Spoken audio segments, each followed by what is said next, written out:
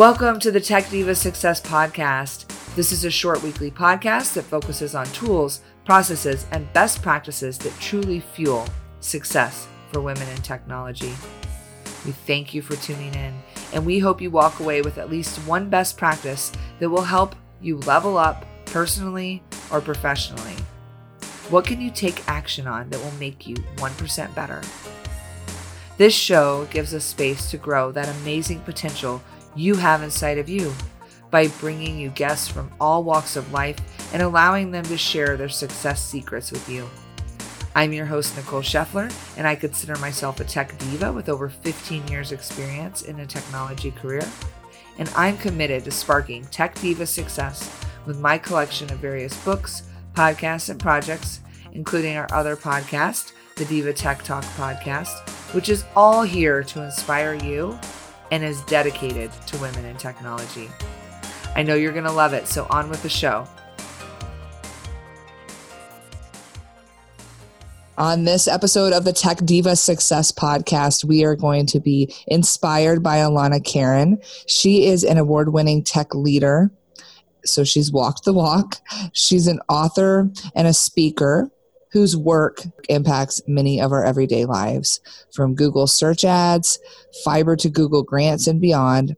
She has been leading the charge to develop and scale product development and drive teams that has a ripple in our technology industry. She's spoken at many conferences and summits, one of which is where I met her, on leadership, diversity, equality, and inclusion, talent and innovation. And she has a book, Adventures of Women in Tech, How We Got Here and Why We Stay, that is going to be coming out. So that is going to aggregate hundreds of stories on these topics. So look out for that. And she lives with her 3 children and her husband and her 2 dog children in the San Francisco Bay Area. So I'm really happy to be on with you today. Thank you so much, Alana. Thank you. Great to be here. Was there anything I missed about you that you want to call out? Yeah, I think it's really funny how we write bios nowadays. I actually had a really hard time and had to have a friend help me because, you're supposed to sound like this amazing, awesome being that sprung upon the universe. Mine sounds amazing. And yet I think what it misses is that I started at the bottom, basically. Like I joined tech on the front lines of our ads product at Google. I reviewed and approved ads. I answered customer email. I took on a project around policy that ultimately became a full-time job, creating, implementing, and maintaining policies for ads and other products, and built out a global team over 10 years, then moved on to Google Fiber, did it again for a whole new product at Google for another 5 years. And I've had another great arc now at Search, where I've built out another team for program management. So it's funny what bios leave out. But yeah, all the hard work. It left out all the hard work. I think I was reading Rachel Hollis or something, and she pointed out that you see who people are at the top and you forget all the places that they've been to get there. It doesn't happen overnight. It's little actions, little steps along the way. And kudos to you. It sounds like you just talked through a lot of those steps. And now being a director at Google, sometimes people see you're a director in search, and it makes it a lot more real when you say, hey, we all started just dipping our toes in the water before we were cannonballing into the deep end. Or you'll remember, starting out speaking at conferences, it's not usually that someone tapped you. You applied and said, I have this topic. And then because either you were putting a lot on social media or you started to show up at these conferences, other people start asking you. Well, that's when a lot of people see you and they assume that now you're this dignitary, but you started with everyone else having to put yourself out there and ask for the opportunity. Frankly, a secret in my career that I didn't figure out till way too late, that you had to ask for it. That comes with not being afraid to fail or being rejected. So for every 10 conferences, you may get 3 or 4, but like you said, as you grow that body, and it doesn't have to be just about inspiring women. It could be on your technical topic. It could be on obviously diversity and empowerment like we do on this show, but there's so many things that you could put your brand out there for to start to share your expertise with others and grow opportunities. All right. Well, we have a short time today, and I'm excited to dig in because I know you have a lot of things from this amazing journey that you want to share with our women in tech to help them be more successful. So where do you want to start? Yeah. So I interviewed 80 plus women for my book, The Adventures of Women in Tech. And what I saw was that there were certain things that actually resonated with me. So they're what I learned in my career too. What I would say is, like, a lot of us think that these things are maybe we're born with them, but it was clear to me that, like, these were skills that they developed that really helped them. And so I'll give the quick example of resilience. I won't spend a ton of time on this one because people are talking about this a ton now. They'll call it grit, they'll call it thick skin, whatever kind of term resonates mostly with them. Resilience for me, I love because it sounds like a muscle that you build to become stronger, to help you navigate the situations that you're going through. And that's very much what I experienced in my life. I look back and I think if I had just been a little bit more hurt or offended by some of the things that happened as I was navigating a career in tech, I wouldn't be here 20 years later. But I, frankly, had been raised by parents that helped me develop a tough skin. And then I further developed a tough skin as I was making my way here. And I think it just really helped me, mostly to take those days, those one-off days that aren't great, and not take them so seriously. Or if it's been a lot of bad days, to have some kind of muscle to know how to deal with it and what to do. So that's one of my big things. Speaking about my resume, my bio earlier, another thing was about marketing. A lot of women were uncomfortable marketing themselves. And it was pretty clear that the women who'd felt success over time had learned how to market their talents and speak up. And I think I'm totally on that journey still. I'm not even sure I warrant the tech diva nomer that this podcast comes with. No, you absolutely do. You absolutely do. I'm just saying it's natural in all of us, right? And it's that imposter syndrome or that self-doubt or whatnot. Also, I do talk about this in the book. There's definitely things where women can be penalized for bragging much more than men are. So I think we've also been taught a little bit to stay quiet or to not tout those accomplishments. So part of what I cover in the book is some of the ways women figured out how to do it and feel comfortable with it, because I think that's a big thing too. Can you give us some of those? I know one I use is speaking not with I, but with we. So, I mean, obviously, everyone needs to go get the book to read it all. But do you have everyone some tips? Buy the book. Yeah. No, you are not alone. A big thing that women find is helpful because we are expected by society to be team players and care for others. Many women play into the I'm doing this because it will help us all narrative. I typically use it during negotiations, right? Like, I'm in here talking to you about my salary because if I'm a senior woman and I can't do it, who can? And I need to speak up for other senior women and other women in the organization. So the we helps us. I think it helps us feel better about it, but it also helps people take it better. Other people have very specific things where they found that they started small speaking up, right? Just taking something small in a meeting and, not trying to wage this huge battle or take up a lot of airtime, but interjecting their voice, speaking up, and then that gave them the confidence to speak with more content, more hard subjects. And they built on it from there. So there was kind of a start small narrative, pick something small and put yourself out there. And a lot of just ask, right? The worst thing you'll get is a no, but ask for what you want. Say that you are interested in learning something new. Say you're interested in that job that you heard is opening up. Tell your manager what you might be interested in down the road.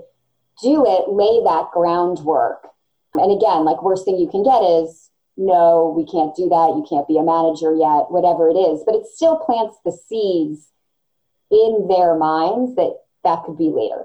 Yep, that's really great. I also have a little success secret here that I found is providing the clear record of my successes, which is kind of marketing yourself up to your manager, because in corporate America, they're always looking for this winner, this of the quarter, this recognition. And whether it's recognition or just acknowledgement of everything you've done, putting it into a record and giving it to your manager proactively has always helped me. So that was just another little tip I'll throw into the mix here. What else do you have for us? Yeah, the other one that I was thinking about was find support, which I think you've talked about on this podcast before, but very big theme that we're not alone. I think a big thing, people would often say, I found my people there, or I stayed because I liked the people, or there was this personal connection element. And so some of this was around how do you pick your job? How do you pick your boss? But some of it was also just about the connections that you can make, whether it's that you go to women's conferences and you meet each other, or smaller things where you're reaching out on LinkedIn and finding people who have common interests, Facebook groups where there might be these women in tech type conversations going on. There's various ones. What that was clear to me was that the people who did that were often helped through difficult moments in their career. And that made all the difference, where they might have left their job, or they might have struggled, or they might not have stood up for what they needed to, or left the job that they should leave, very, very much so, because it wasn't a supportive culture, and that it was other people who helped them through those hard times, at the same time as giving them a feeling of belonging. And the people who navigated alone, a lot of them were fine, but you could tell that they often doubted themselves more because they didn't have that network. And so I'm a huge, huge fan. It took me late in the game, actually, I think, to recognize the value of this, because I came to tech and I just worked really hard around the clock. And so now I'm a big believer in telling other people and touting it. Ooh, that was a really juicy one. I like that one for sure. What else do you have in success tips? Well, I think the final big one is really around owning your awesome, which was something that I came up with. And I mean, you could call it confidence, but it was really interesting interviewing all of these women who I would call amazing, strong, awesome women, and seeing the self-doubt that they had, or the ways they self-criticized or worried, or that the journey that they took to get beyond that and really embrace their awesome and be comfortable saying that I'm worth it. Like, I'm important, I'm worth it. I'm worth help at home. I'm worth asking for help at work. I'm worth a better job. This company isn't respecting me. Whatever it is, that journey. And, in my mind, if we could all go through this journey faster, it would be amazing. Because imagine if you had a 20-year-old who believed that they could speak up in the room instead of at 25, a 30-year-old who believed they could be senior manager, before they were, like, it would really help us all in this journey, because we would have this progression through leadership that we're all looking for. It comes first with us recognizing ourselves and our own talents. And I really believe in this one because it took me a long time. And I talk about the journey in the book. I was 11 years into Google and I went to a conference just for women, and I was sitting there and I realized, oh wait, like, I need to be me. And it's important for me to be me and not be cookie cutter like everybody else, but embrace my own awesome and use that and use my beliefs in people and the way I can motivate people and drive great teams and really leverage that instead of whatever it was that other people were good at, spreadsheets and charts and whatnot. Like, that wasn't me, but maybe it's you, and you should leverage that and double down on those strengths. Yeah. So what advice do you have about owning your awesome when people get complacent or settle? And a funny analogy would be when you're young and you're kind of dating the guy that, isn't really the one, but you keep dating him anyway, and you kind of settle and you don't really want to go past that. It's the idea of getting complacent and settling in your career. Totally. I use the bad boyfriend metaphor all the time for bad companies. I think of my life in phases now. And so part of my answer is maybe that's okay for you now. Maybe you're not bitter about it. Maybe you're not angry. Maybe you made that decision intentionally because you've got 2 kids under 5 years old and you need to survive at work and survive at home. And you're really in this progression of what you were like in your 20s. Now you're at a challenging point, maybe in your 30s, and you have intentionally decided that this period of time you are, resting and investing, to use the most complimentary term for it.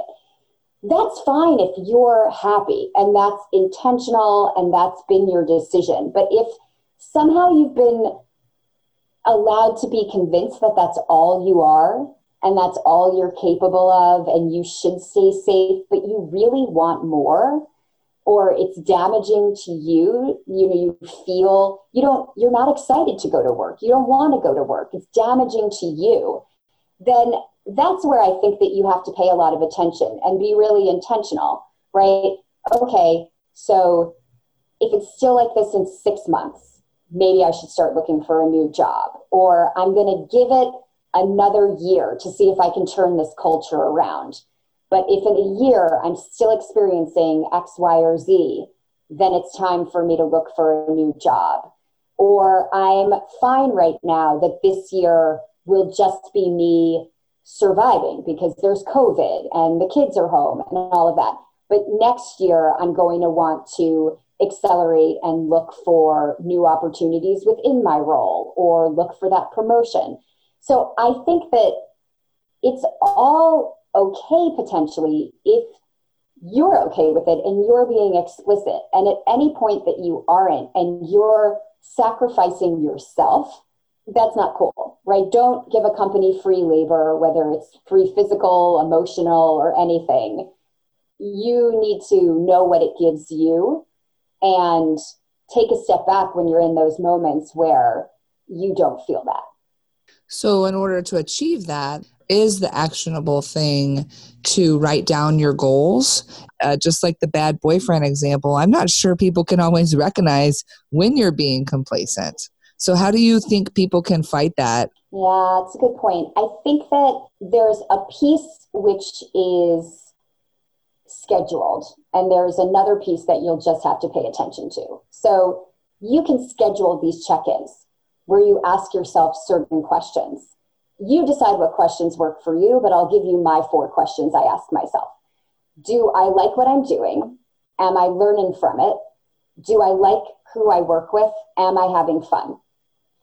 So I have asked that to myself on a yearly basis for, 15 years. I came up with those questions and they work for me because if any of those answers aren't true, then that is the trigger for me to think about the next year and how I would change those questions. And it could be within role, within team, or it could be time to look for something else. But those are the triggers for me. And I can just think about that basically at the end of every year. You can put it on your calendar if you're the type of person that life just sweeps by you and you don't know. But it's pretty, you can, whatever is your kind of turning point. Maybe you have a fiscal calendar, maybe it's school year for you. Easy to kind of remember and do it and reflect. The part that I think that is harder is that if you've been like, the job has changed and it's been kind of like almost like that slow boil around you, that metaphor of slowly boiling the crab. And you look around you and the job has changed and you don't enjoy coming back to work. You're not getting that learning experience that you want. There's a pattern to it. It's not a bad day here, but you feel consistently like you're not happy or fulfilled. You need to pay attention. That's not schedulable, right? Like that's going to happen and you're going to have to be really self-aware and be like, oh, that's why I'm grumpy, or that's why I'm not enthusiastic anymore. And so that piece, I can't exactly tell you a totally actionable thing, except to recognize, I think, that is legitimate, that how you feel is legitimate, and that you should recognize that and think about it, right? And maybe not make huge life decisions when you're super emotional or angry at someone, but reflect on it and think about it and decide whether or not that means that you need to change something. I really resonate with that because I think you have goals and things that you can set to do. And then you have kind of like your intuition calling on you and kind of knowing that things don't feel right. And that's not going to be something you can schedule in your calendar. It could be shifts in the economy, in the politics in your organization, and leadership. And that's why it's so important. And people talk about leadership because sometimes it makes you want to reevaluate things as well, who you're working for. And I love some of the stuff you had there around not giving away anything for free and being happy. And it sounds like owning your awesome is pretty a key to happiness. I do think so. I mean, a lot of us are really made happy by helping others and giving to others. I'm one of those people. But, you know, the further I got into the career, the more team members I had, the more children I had, I realized I really had to stop and give something to myself, because otherwise you run out and you aren't happy and then you can't help others. And it's a vicious cycle. And what are some ways that you give to yourself? So I used to be a big getting a massage fan, but in today's world, I've had to cut down on that. And so I do a lot more yoga, which is funny because I was never that person. I, in fact, found it too peaceful. But now I think with the world the way it is and the chaos, I'm finding that regular yoga and Pilates is just exactly what I need to wind down from the day. And it gives me a separation that I sometimes need between work and my life. And I wonder whether I'm now hooked for life or whether this is just a phase, whether this will be my yoga phase. But I have a goal to touch my toes, which I haven't done in so many years, I don't even know when, probably since high school. So if I touch my toes, I'm going to take a photo and post it everywhere. You'll all see.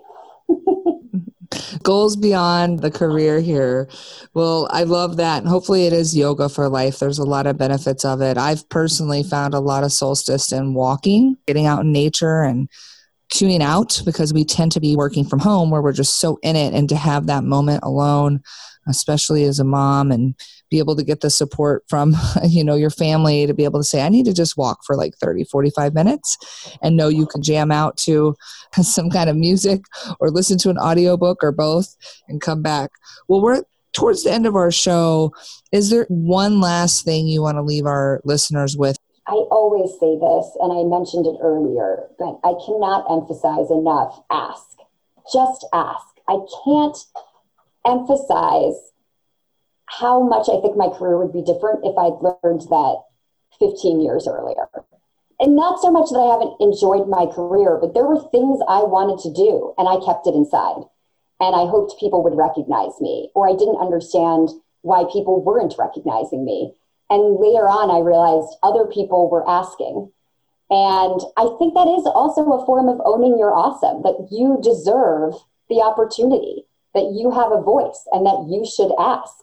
And so just a huge confidence thing for me. And you can start small if it makes you uncomfortable, but I definitely now march around telling people, ask. And I'm a certified Jack Canfield success coach, but in that, just ask is an entire chapter. The simple, just ask, along with taking action. And I think those go hand in hand. So leaving our listeners with a wonderful tip, lots of good things packed in here around resilience, marketing yourself, a little humble bragging, getting that support system, and most of all, owning your awesome, which you do. And I think I'm with you on the journey. I think it's just a constant learning curve, and you're just like technology where you're always learning something new. I think there's always something new to learn to be that 1% better, which is exactly why we do this show. So hopefully our listeners got something out of that. If they want to reach out to you or grab that book that you have, what's the best way to do so?